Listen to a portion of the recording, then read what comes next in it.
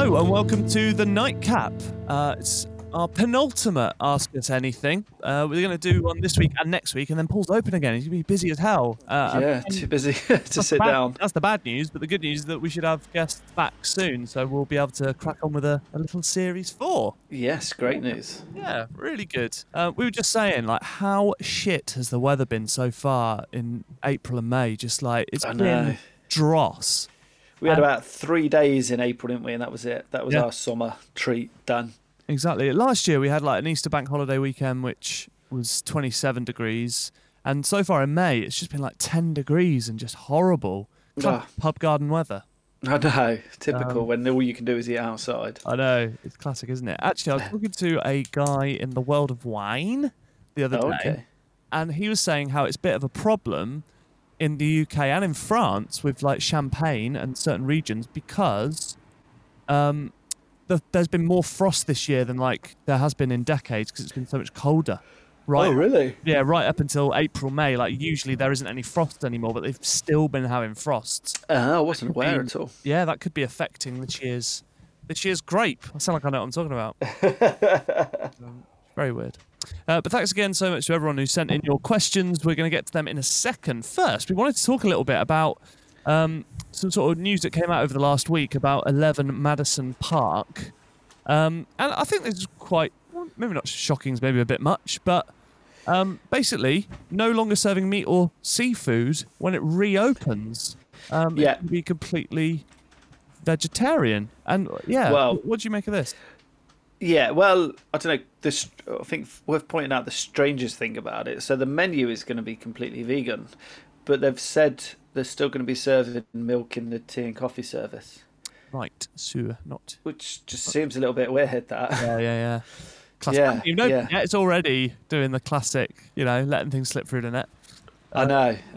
Yeah, what do you make of it? Yeah, I mean, they're not the first to do it. Alain Passard did it, although he was very dairy based. That was more about vegetables, and there was a lot of dairy and stuff used in it, so it wasn't vegan. Charlie Trotter years ago did something like a lot of raw food, and it was some sort of raw vegan push there, and that was quite big at the time. But this is like for because this isn't a good restaurant or a great restaurant. This is like a world leader. Yeah, this is like they were world number one. It's hard. Like, I wish them the best of luck, genuinely, but it's hard not to be cynical about it. I think they are right. When you're at that level, I don't know what it's like to be at that level, but you are a world leader. You are, obviously, they're completely irrelevant, but they are always ahead of everything. They are ahead of the game, world leader, and that becomes their precedent in how they operate. So I think with all this changing, it probably, to them, maybe it seems a bit strange to just go back to normal. Like, how are they going to be different? How are they going to be new? How are they going to be beyond relevant? And this seems like maybe that's part of the decision. And then also you've got, with great power comes great responsibility. Spider-Man. Obviously they are a great power within the industry and a leader, and they're trying to push this thing, which I don't buy into at all. I don't think plant-based or vegan for the world is the future of the planet, but I mean that's a whole other debate, really. Sure.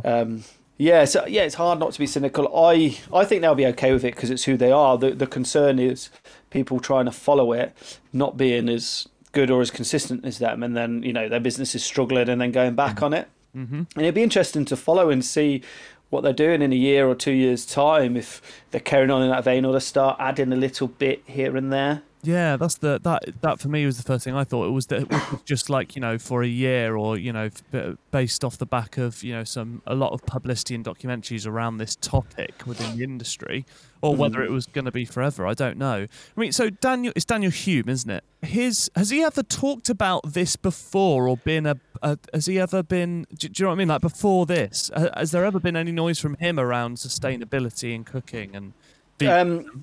As specific as this, to my knowledge, no. Is in terms of vegan and plant-based food. To my knowledge, no. I mean, there may be something out there, but he's never been the obvious candidate. I think that's why it's been such big news, because it's he like famous for a lot of dishes with meat basis. It wasn't like, oh yeah, we thought we'd always go that way. He was always in the closet, and now he's a raging vegan. No, so yeah, surprise to me in that respect. And it'd be interesting to see how what his restaurant in London does at Claridge's. Yeah. If they follow the same thing. I haven't heard anything about that, and if he's got any other sites, I don't know. I was trying to find out as well if he lives that lifestyle himself. I don't know. I don't believe so. With being such a drastic change in the philosophy of the restaurant and them having a Michelin star, is it only how many do they have? 3? 3, yeah. So will they continue to have 3 despite a complete? Because it almost feels it does. It's not Michelin, isn't it? Really, it's not a rebrand, is it? Technically, but it's it's almost as, I don't know. It's almost as if you decided, right, salt's actually going to be Spanish now. It feels like it. No, it does. It feels like Well, it's that much of a change. So, yeah. Would they automatically their stars be retained? That's a fascinating thing to me. It is, and it'll be interesting to see what Michelin do because and how you view it. If Michelin put them in at 1 or 2, for instance, then that could look bad on them, saying, "Oh, they're against vegans, they're against plant-based," and they're people. You could paint a new narrative on that against Michelin, couldn't you? Yeah. Cool. So it'd be very interesting to see what they do. I mean, they're ridiculously talented, and they've got a massive team behind it. So, and the same sort of passion and effort and class is going to go into it. So, I mean, surely it's going to be at the same 3-star standard. But I mean, it might sound quite bad to say, but that was next time I go to New York, that was on my list, but it's just not now. But you're not curious for a different reason? I am curious, but some people say there's limitations with what he can do now. So will they pushing the boundaries more than ever before to try and? Yeah, they're going to have to be putting a hell of a lot more into it. Yeah, but it does sound quite bad to say. I'd still go, and I've got nothing against it, but I'm just not as interested as I was. Sure, that's fair. It's just being honest. Yeah, absolutely. Just not. What crazy sort of story. And I wonder, lastly, whether it will influence other leading restaurants to do similar things. Well. And the other thing you do by doing anything like that, in which, I mean, they're one of the best restaurants in the world, so they're going to be used to this. But when you make claims like that, what happens is you put a target on your back, like right or wrong. So like here we practice, where possible to be sustainable and economical and recycle, etc., and do the best we can.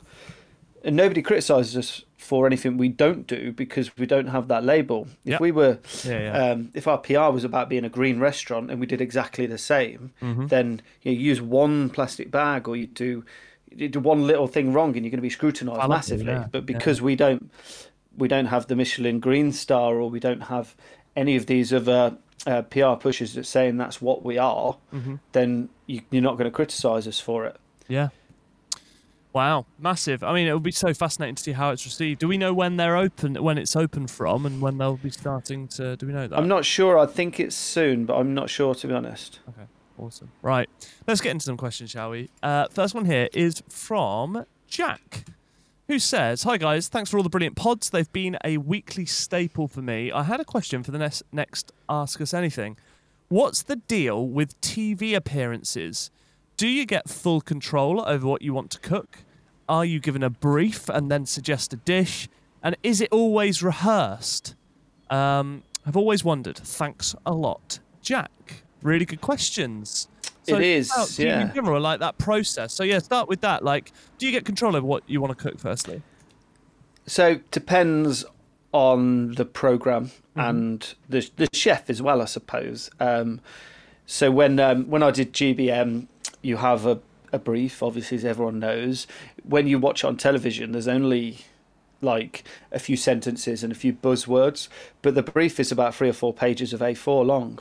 Really? It was ludicrous. So like, what stuff would it it's almost like in some parts, it's almost like for me in my chef head, a lawyer had written it. So it's kind of this, and then you can understand then why some people go off on different tangents, because you can take different things from it. Right. When you say to the viewer a couple of buzzy sentences that are very direct, some people are, God, that's way off the brief. Right. If you actually read the brief, you can interpret it in many different ways, really. Sure, okay. Yeah. I mean, I don't know how they do it now, but that's how it was when I did it. And honestly, it was huge. I remember reading it and it just pickled my head. Yeah. So I'll go with this. I'd love to get my hands on one of those, like 4 pages long about what it should be. Like, that is crazy. I had no idea that was the case. Oh, it was mental.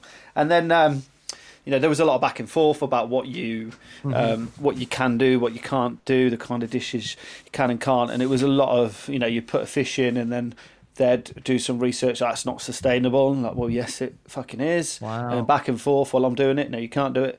So there was a lot of that hassle. And again, I can only speak about back then. I don't know what it's like now. Sure. And then obviously I had to fit the brief, and you had loads of chats about it. And then GBM, there was no rehearsals, nothing. You just straight in cooking. Wow. Yeah, That's it. Turn up and go. Some people were allowed to do prep. Mm-hmm. Some people weren't. What, based on what? Just I don't know. You'd have to ask the people who run the show. Some of them did prep. I was told I wasn't allowed to do anything, and then I had to speak to them over and over again and say, look, I'm doing a pig's head croquette. The pig's head takes 3 hours to cook, and then I've got, or a bit longer, sorry, and then I've got to prep it down, then I've got to press it and chill it, and then pane it. So I can't do that in an hour and a half. Yeah. So we had to work out a way of doing it, and they were just really like pushing me. Oh, you can't do this. I did a slow cooked neck. I did like some pork scratchings, and these all took a long time. Wow. But some people were allowed to do prep and some aren't. But fascinating. I don't have the answer to why, but yeah, for some reason they had their favourites. I wasn't one of them. You were? I was not top of the list. Yeah. Yes, still not. Oh wow! What about other shows? Is it a similar sort of thing, or is it a lot more casual? Yeah, a lot more casual. Saturday Kitchen was great. Doing that in the early days. The first time we're on it, obviously they want to check over what you're doing. Of course they do, because you've not been on before. Yeah. But as you do it more, that relationship and that trust develops. And then with, we're doing James Martin's. That's great. They just like, what do you want to do? Really? They're just that? Yeah. What do you want to do? And you can just... they trust you. They're getting you on because they know you can cook and they know what you're about.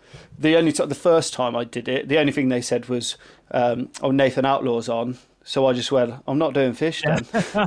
Yeah. A lovely little bit of pouting. And then after the break, we're also going to have pouting again. Classic. Yeah, and they didn't have to tell me. Obviously, they don't want it fish heavy. But now it's come to the point. In the past, I filmed it a few weeks ago. It's going to be on this Saturday, actually. And they just say, what do you want to cook? And then that's awesome. If there's clashes, or when the celebrity's on there, and if they don't like a certain thing, I imagine they'd just come back and you tweak things. But it's a real trust relationship. James, with Saturday Kitchen, there was rehearsal. Okay. So you get there about 6 a.m. Wow. Have a coffee. You do the whole show. A producer pretends to be the celebrity. Wow. And then you have about a half-hour break, and then you go in and do the whole show again. Wow, I didn't realise that. That's quite intense. Yeah, because it's live. They just have to know where you're going to put things, how the dish is going to come together, and they go through some questions. So it's a very ad hoc, off-the-cuff kind of rehearsal. Yeah, got you. But me not doing live television, it helped. Yeah, I was going to say, does it put you at ease actually rehearsing? Yeah. Yeah. And James Martin, it's just straight in and do it. It's so chilled. It's such a good show to do. That's awesome. What about timings? Because I guess but I suppose you as a chef would know anyway. Would they say, right, you've got this amount of time, like we need to make sure, or again, are they just trusting that you sort of know what you're doing? Yeah, they'll. Obviously it's really well controlled with Saturday Kitchen. They do a really good job of it because it's live with no delay. It's got to fit in. Mm-hmm. And they've got a home ec team there. Say if you've got something that's braised for 3 hours, they've got the recipe, they've got it ready and done. You just put it in the oven, which is off, and then it'll go off screen. They'll swap it over, and take the cooked one out. The So it blue works. moment. And there's little cues, like when James Martin would do it, he's got someone in his ear and they're reminding him of the time. So there's little cues they give. So when he picks up the plate and puts it down, you know you're nearly ready to finish, so you better be ready, sort of thing. Really? So your little subtle clues as to where you're at, he'll do. That's pretty cool. I'm going to look out for that next time I'm watching. So that means Paul's got to get it out of the fucking oven. With it's a different model which I really like with James Martin's show. It's filmed as if it is live, so your dish has got to be around that amount of time. Yeah. So it comes across real and not you're not stopping and then adding bits and doing new shots. But obviously it does go a bit over, so they will chop and edit and cut some bits out if they need to. But it's got that real live feel. That makes a lot of sense, because if you're doing a pre-recorded cooking show, you could slowly just get into a thing of, oh, don't worry, we'll cut that bit, we'll edit that bit, and then suddenly when you can overproduce it, can't you? Yeah, exactly that. A bit like overworking a dish. Like, just if you do it as live, then it sort of has a better feel when it goes out. Yeah, and you can get carried away with too many different sexy angle shots, which look great, and yeah. What about you personally? Do you feel, even though it's like your job and these are dishes you might do over and over, is there a part of you that goes, I am just going to get the ingredients in tonight and do it at home, just so I've absolutely got it down? No, I don't actually.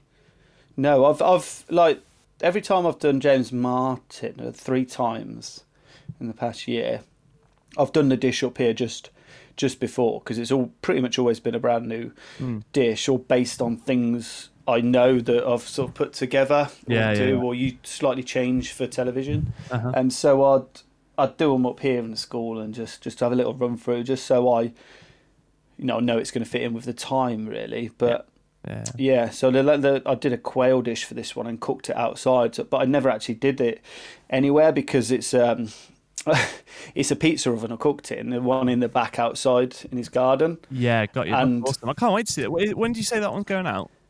Saturday, the 8th of May. So this Saturday. Mate, this Saturday. Oh, perfect timing. Okay, great. So off the back of this TV chat, this is great because we can all see it happen this Saturday, 2 days' time from when people are listening. Yeah. And I'd never actually cooked a quail in a wood-fired oven before, so I didn't know how long it was going to take. Sure. Did it turn out, were you happy? Yeah, so just 10 minutes before we filmed, I just stuck one in and just had a little trial, and I was like, I'm happy with that. It took what I roughly knew it was going to. Yeah. Oh, that's so cool. I bet, and a slightly different. Is there? Do you feel like there's a different taste when you've done it in the wood fire? Oh yeah, you've got a lovely char on top of it, like little blisters and that. You'll see it on the show. It's lovely. Oh. I just did it with a little salad of something. I can't remember what. Asparagus, I think. I can't remember. There you go. Check out quail in the oven on Saturday. Excited for that one, mate. That's a great question, Jack. Next one here is from Mike, who says, what dish have you always wanted to try but never have? Tough question, but I can't imagine there is many for you. Is there of things that you want to have but haven't tried yet? Yeah, well, for me, it's more, done legendary dishes done by the chef. Yeah. If you know what I mean. Yeah. So, like, we've got some in today. We're actually playing with them for the book, but like Pig's Trotters by Pierre Kaufman. Mm-hmm. Now, I've cooked them before and I've cooked the recipe and it's very nice. Yeah. But there's something obviously very romantic about just having them done by him back in the day at Le Temps Clair. That, I would just love to have had the opportunity. Or, going and having, I can't think of many off the top of my head, many, many dishes at Harvey's back in the day. Or going and having some of the legendary dishes at Al Bully when that was in the height of its fame. Or get with Nomad, like all of those dishes that they did that the chefs was known for. Yeah, the classic. In their environment, served at the right time. Mm-hmm. Yeah, they're the things I always, look back and think, I wish I could have had that opportunity. Yeah, of course. And I suppose, like, actually, ingredient to ingredient, there probably won't be much that you haven't had, right? Not a huge amount. No. I don't think there is a lot I haven't had, to be honest. I'm going to shock you here. Because I'm thinking about this question for me, about something that I'd love to have and haven't. And I was trying to think of not regular things, but things that, in nice restaurants you would have come across. And I realised that I have never had turbot. What? No, never had it. Mate. Yeah. No way. Because, like, what's the best way to say it? You've been to restaurants when they've had it on, I assume. Yeah. You've just not gone for it. Yeah, because they must have been a la carte menus. Yes. Because any tasting, I've never had it on a tasting menu ever. Oh. And then most a la carte places that I go to won't have it on. But I'm going and especially it's not really a pub, is it, or anything like that? No. So I think it's almost by chance. Almost, I've never had it, and it's you see it on Great Britain. I think the Christmas Great British Menu, Niall Keating, it did a turbot in a giant old traditional. I don't even want it was like a big turbot dish, and I was like, I've never had that. Never had it. No way. So that was a weird one. Can you describe what sets it apart? Because everyone calls it like the king of. Yeah, have you had brill before?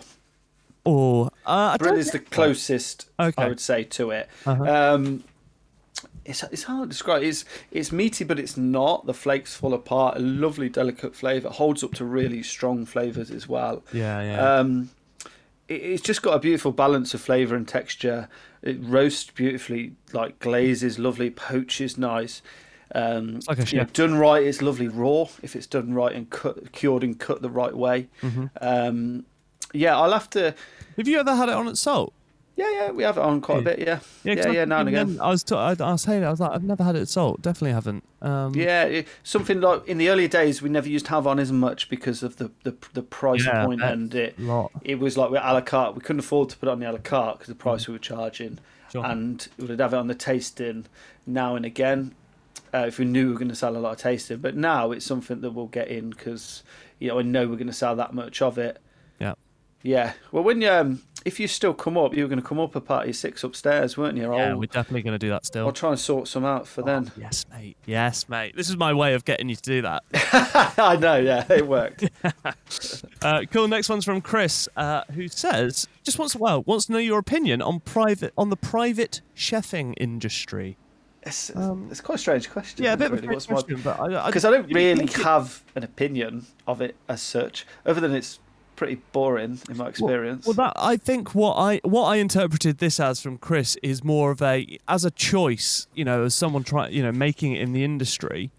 What do you make of it in terms of maybe not ambition, but I suppose it's just a very different way of it. It's a very different life for a chef, isn't it, being a private chef? It is. I think that there's different sort of levels of private chef. It's one that, in my personal opinion, will never ever benefit or help your career moving forward. Wow. Ever. Why? Just because generally you're working on your own, and you're cooking for a family or something like that. If you are employed by one family, so you're eating the food that they want to cook. Sorry, you're cooking the food that they want to eat. Which is a lot of times home food. There's no pressure. It's quite, again, this is very generally speaking, not all jobs. No pressure. It's quite easy. You're not pushing yourself. You're not striving to improve and be better, or you're cooking for other people's tastes. You're not questioning things yourself and trying to improve them. I mean, you can do a nice job of it, but it's genuinely never going to benefit you or your career. It could be a good job. It can be well paid. Good job that you could sit on in the hours. Sometimes not bad. Sometimes it's very demanding. Yeah, I was going to say sometimes some of the I can't imagine being at the beck and call of do you know what I mean? Like that. It's just it'd feel like I can't have my own life because I'm literally almost as half butler, half. Do you know what I mean? It's bizarre. Not in all cases, again, but in some cases it makes it feel like you have to live with them and then never leave the house. Yes, it was. I did it just for a week or so before I was opening up Salt. It just through somebody I knew, they'd lost their chef, and I went down, spent some time with them in Notting Hill in their house, and it paid me well. It was the easiest work I'd ever done in my life, and it was nauseatingly boring. Wow. Okay. What was your brief from this? Was it a family? Yeah, so they'd just send me the things I wanted. They gave me their Ocado account, and I just did an online shop. I could order whatever I wanted. That's hilarious. I should have done my home shop at the same time. It says, see, you've done a stiller, but it says you've ordered bleach. Now that's 24 toilet roll. What are you? Yeah.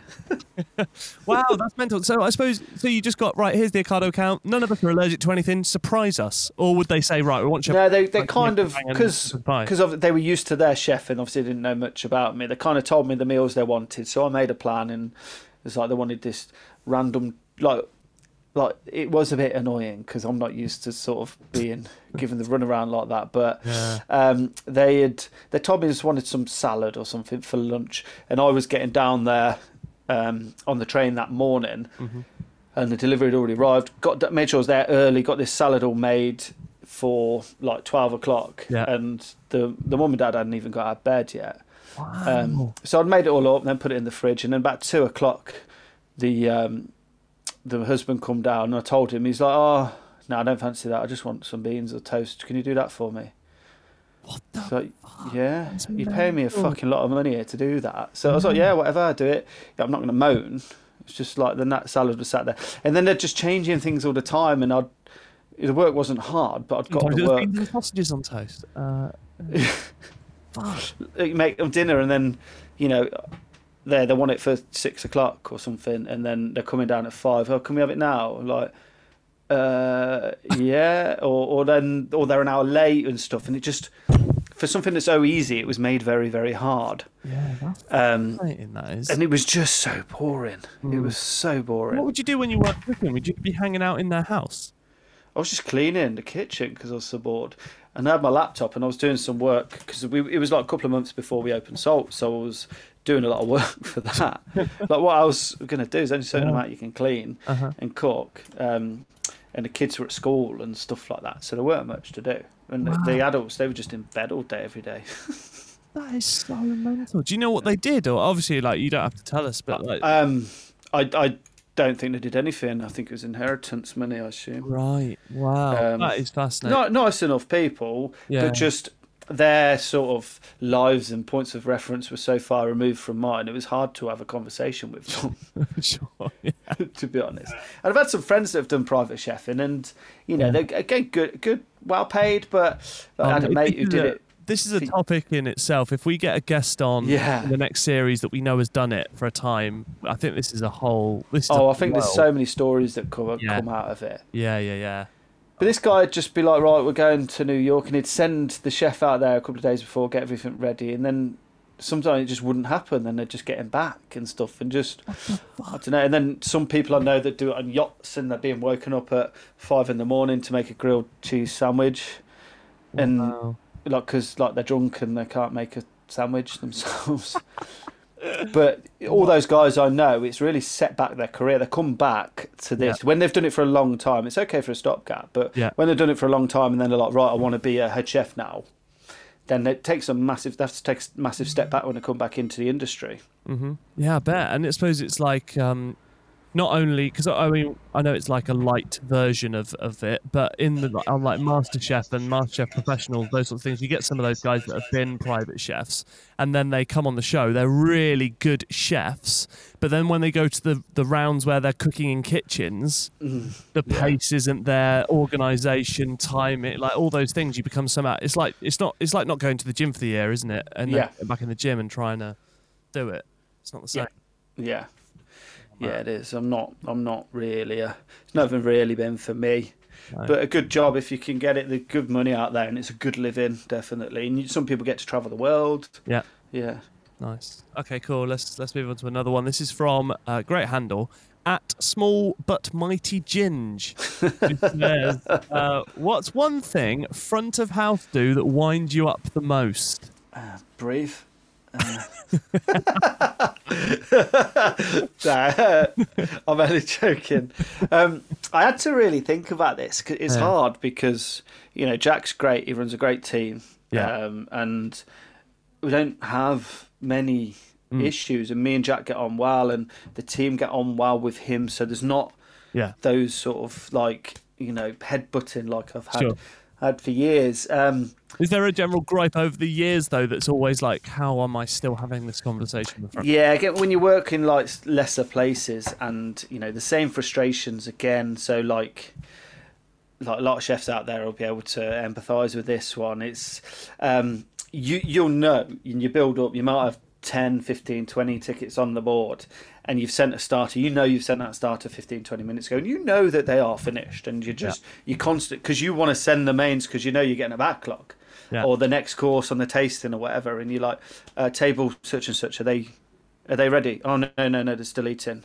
And then 20 seconds later they'll go, oh, they've just finished, I'm just bringing it in now. Oh no. Like, no, they fucking hadn't. They've been sat there 5-10 minutes with empty plates. Yeah. And I've just reminded you. Yeah. Yeah, or classic. Or the the other one around that would be you'd be checking and be like, I'll just check. Oh yeah, we've just cleared them now. Where's fucking plates then? Yeah. They're just, and you look at the pot washer and the pot washer will be like, no plates come through here. Pot wash can't wait to stitch everyone up. Yeah. But it's that instant, like, a lot of chefs are like it as well, that instant blag, like instant lie. They don't even think, it's like subconscious, like bang. Well, isn't that fascinating in itself, though, that the culture over the years has been, I'd rather lie to try and get, like, that's hilarious, isn't it? Like, we'd rather try and a lot of, might even, because I've done it. I remember when I was, my first job was just pot washing and then waiting at the pub opposite me when I grew up. So it was like 14, 16. I honestly think I'm a really honest person. I was lying to the head chef because I didn't want to be in trouble. I was like, what culture is that? Like, this is how the industry has set me up. Yeah, and it's just like mental that it's geared that way. Yeah, do not that. Yeah, no, there's all sorts really. You know, you're thinking back, but it's a lot around that, or like blagging, or like you know, when sometimes chefs fuck up, sometimes front of house fuck up, right? And when I do, or when I've always sort of held my hands up. Say if there's a delay on the table for my reason, it's like, right, I fucked up. Just explain to them that the chef's doing it again or something like that. Yeah. But when they've not put the ticket through, or they've not given the order, or they've missed a dish off, obviously you produce what's on there. Yeah. You know that they're going back to that table, 90% of them, and saying, the chef's missed your dish, so they're just making it again for you. They're moving all accountability onto you. So they look lovely in front of customer, and the chef's a dickhead. Yeah, and I've definitely done that. If I was 15, 16, I've definitely done that. Yeah, and I've caught people doing it, and I've had them about it. I bet you have. Like, just fully lost it. Love it. Great question. Okay, next one here is from Chef H. Barker, who says, I've got a trial interview coming up. Got any tips? We've talked about like coming into a restaurant and, you know, getting tasked with go and make me a dish and that sort of thing. But any sort of like last minute little tips or things you think would help him in an interview? Yeah, I mean, there's so many, but I mean, it comes down to like getting there early, working as long as they need you to work, and, you know, just getting stuck in and working clean. And a lot of people will say, ask loads of questions. And I've said to you before, don't ask too many fucking questions because it gets really annoying. Sure. You've got to pick your moments. It's when, you know, just read the room, and if the chef's busy or having a word or something's going on, or it's service, don't nitpick at him about the menu or something, and ask little questions, because it's most likely going to annoy them. Yeah. Pick the right time and ask the right kind of questions. Don't... this is quite controversial, and people might kick back at me for this, is don't straight away ask how much the money is. That's a very relevant question, and obviously you've got a right to know. Yeah. But you will sort that out later on. Ask about the job. Ask about what you're going to get from it, if you can move around the sections, what you're going to learn, and tell them what you think you can give to it as well before you get to that. You know, you talk about the money later, but those sort of things, it sets the wrong precedent if you do it too early, I think. Yeah. No, I think that's brilliant advice. I don't think you should get much kickback for that, because I think regardless of, you know, everyone, at the end of the day, everyone needs to earn money or wants to earn money. Yeah. Right? That's almost a given. Like, we're in a capitalist world. So that is going to be on the agenda at some point. But if you say it first, it makes it look like you're in it for the wrong reasons, or you're motivated by the money over motivated by the job itself. So it's ordering those, just put it to the back of the pile, basically. Yeah, and the same with the hours as well. It's, you know, that is important, and ask that question, absolutely, but don't make it your first one. Yeah. You know, talk about it at the end. You'll get to learn anyway, but don't. It just doesn't give an air of sort of commitment. No, sure. Brilliant advice. Love it. Okay, next one here. It's from Hayley, actually, who asked me to ask you.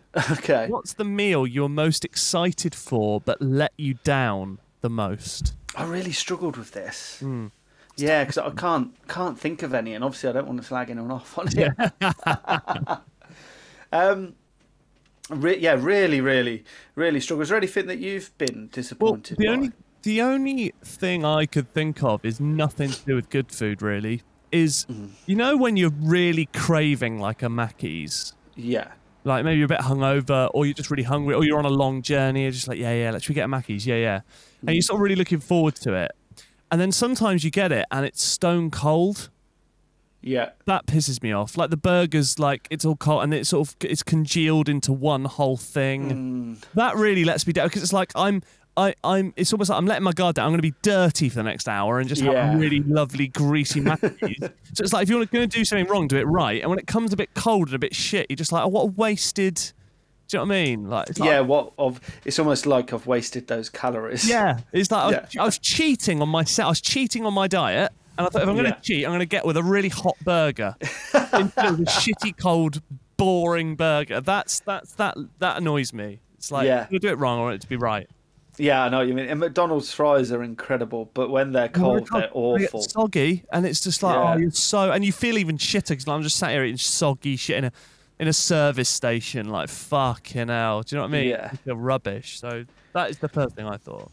The only one that really sticks out in my head was when I staged at 2-star in Lyon. I'm not going to go into detail about it, so I don't want to slag them off. Sure. But I was going to eat there while I was there, but based on the experience I decided not to. Really? Interesting. Yeah. I tasted the food in the kitchen, and that was enough, to be honest.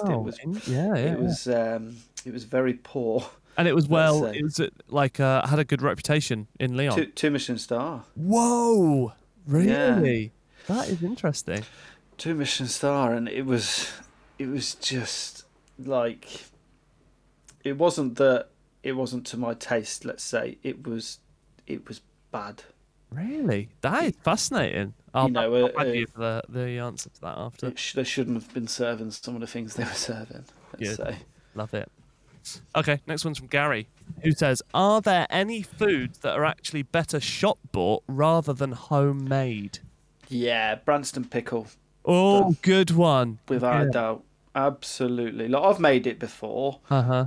And it's nice. Yeah. It's just not Branston pickle. Yeah, it's not the same. You can't recreate that, can you? No. Are there a lot of condiments you could say that about? Like, ketchup even? Or not? Yeah, ketchup. Sat used to crack me up. We used to do this lamb dish years ago when I was there, and he always used to say, it was a very tongue-in-cheek comment, but the key to making a good ketchup is adding a bottle of ketchup. Yes, yeah.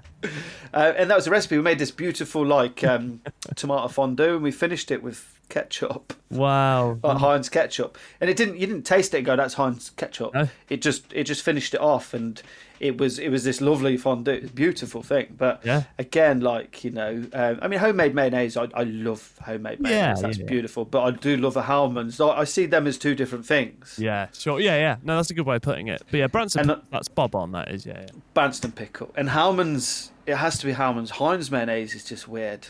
And I don't like cheap mayonnaise. You know the ones you get in kebab houses. It's watery. Yeah. Oh, the watery. It's got to be Hellmann's. But I also get really suspicious of ones that are they're almost like jelly. They almost wobble. And the ones that freak me out the most are the ones that are jet white. You know when they're so white they look like polyfiller. What is it? Is there even eggs in this? I don't know what. It's just pickle is a brilliant answer. Yeah, I'm trying to think of any other. Like Marmite is the same. Obviously people don't make that at home, but I'm trying to think of some others really. There's bound to be a few, but condiments definitely. Yeah, I wouldn't go to the effort of making them at home. I'm with you there, mate.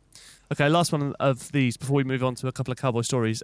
Tracy says, are there any basic skills or techniques that you still have to Google once in a while? There is. I think a lot of chefs would be too proud to admit this, but you do. Not basic stuff. Basic stuff tends to stay with you. Sure. Like for me, because especially if you've done it loads and loads in your career, and then you might not do it for a few years. Yeah. You just do it straight off the bat. Like, say, for instance, like turning vegetables, right? I'm not a fan. I haven't done it for years, but I used to do loads as a commie.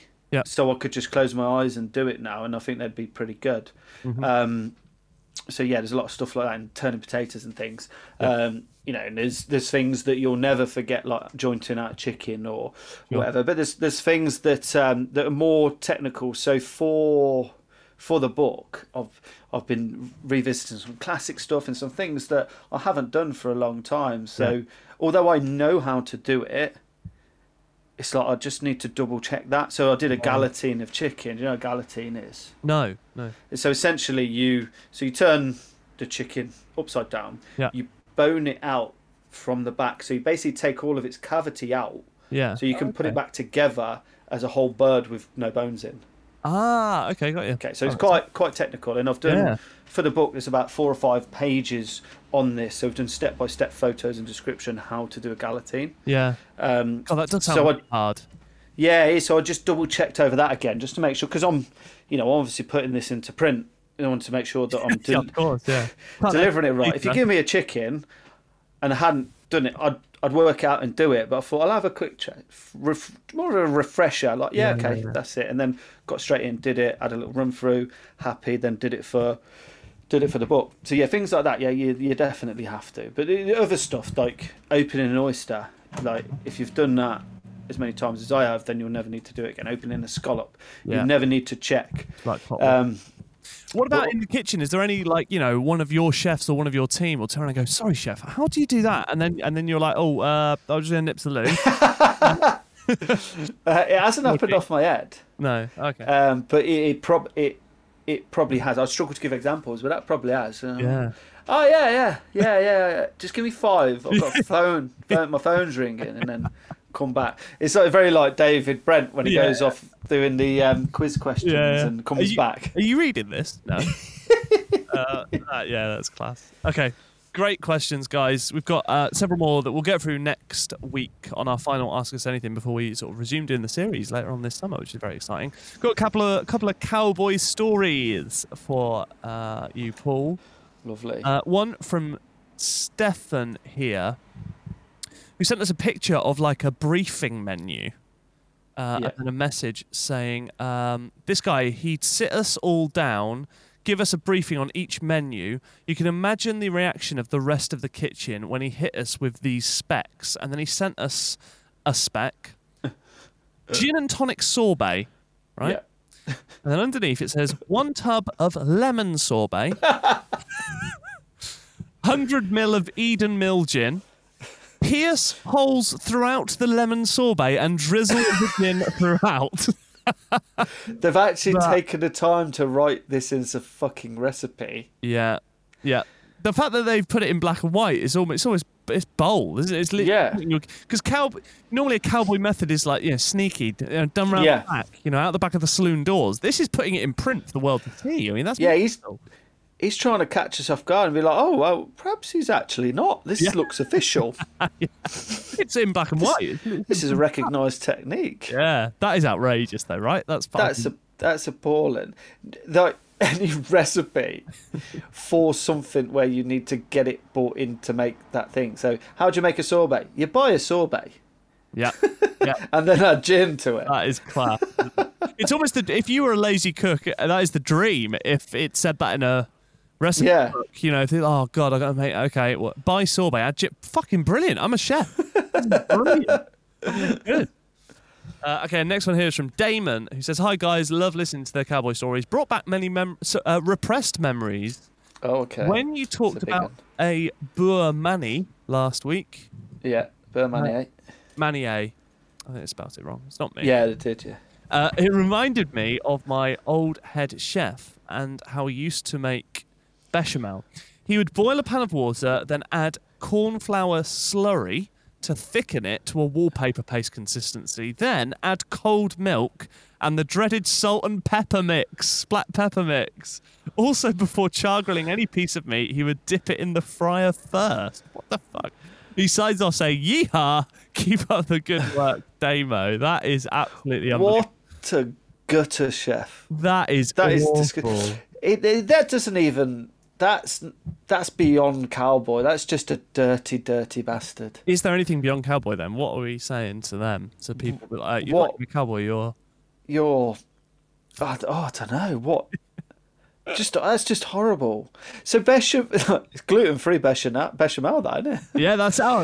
Yeah. But he started it with water. Yeah, so added cornflour. So he made a thickened water with cornflour, then added milk. That is mental. What? I don't even know what that is. Why? Oh, it's disgusting. It's going to be so like glossy and I don't know. It looked like a big pot of jizz. See you. See your face in it. Oh.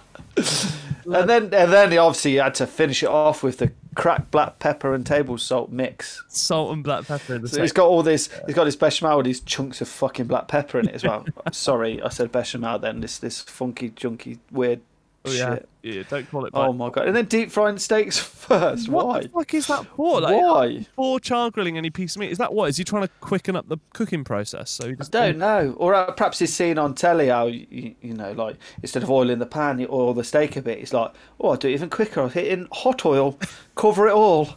I'm a clever bastard. Unbelievable. However, this guy Dirty. provided Damo and us with some great content. Oh, it's just a rodent. That's what he is. He's a rodent. And signing your cowboy stories off with yeehaw, I think, is the way forward. I absolutely didn't miss a trick there, Damo. So anyone else sending cowboy stories here forth, please sign off with yeehaws. Very much appreciate that.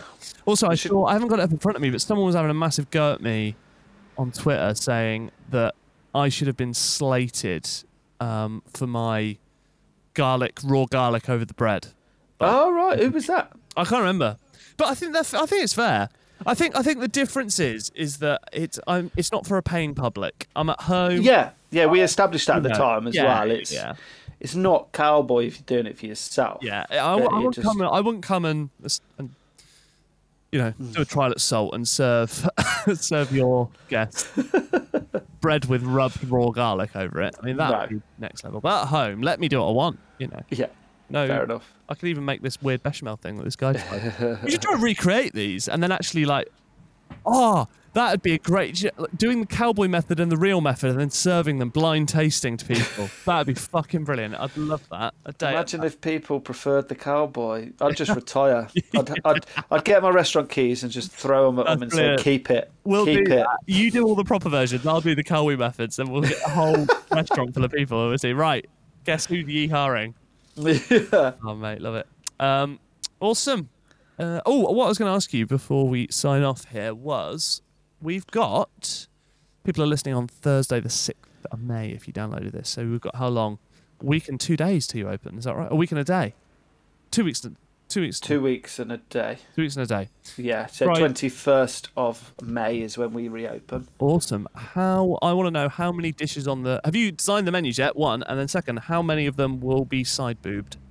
I got a lot of feedback about side boob. Yeah. My guys in the kitchen were loving it as well because they just know side boob. No, it's brilliant. It's not about the boobies. I haven't listened to previous. Basically, this is a term used, a shortcut term. Yeah. Food that's served on a plate, but it's sort of hidden with, like, say, some, I don't know. Well, it can't be a nice leaf of cabbage or lettuce. So there's a little bit of the good stuff showing, but just enough so the areola and nipple isn't showing. Yeah, exactly. That's side boob. Side boob on a plate. So have you got plans for side boob in the next? We haven't specifically, but I feel like I need to crowbar some in now. I think you should, because this is my dream. This is the dream. Okay. I want guests to come and eat at Salt, compliment you / the waiter on the side boob. Yeah. I just want to say, congratulations on an amazing side boob. And then this is tying lots of things in the podcast together. We talked about your chalkboard you've got in the main. Yeah. We start a tally on there of side boob. And then once we get to 50, whoever the 50th person is who compliments you on the side boob gets a free glass of Gusborns from the podcast. That is my dream. It's a good idea. There's one potential, just thinking about as a restaurant owner and an employer. Yeah. If I have a young waitress in and they go, "Oh, lovely side boob," to the waitress, they won't know what to do. That backfired. Yeah. Only Jack. You can only say this to Jack. Yeah. There's a lot of rules, but yeah. Okay. Yeah, Jack would be flattered. I love that. But yeah, have you got any is the menu? Have you looked at the menus yet? You happy with stuff? Pretty much. I've been through it with the guys, and this is our last week of takeaway at home stuff this week. Thank God. Are you over it? Yeah, I mean, I don't do a lot of it anyway. I let the guys do it. Uh-huh. I'm working on a lot of other bits and bobs.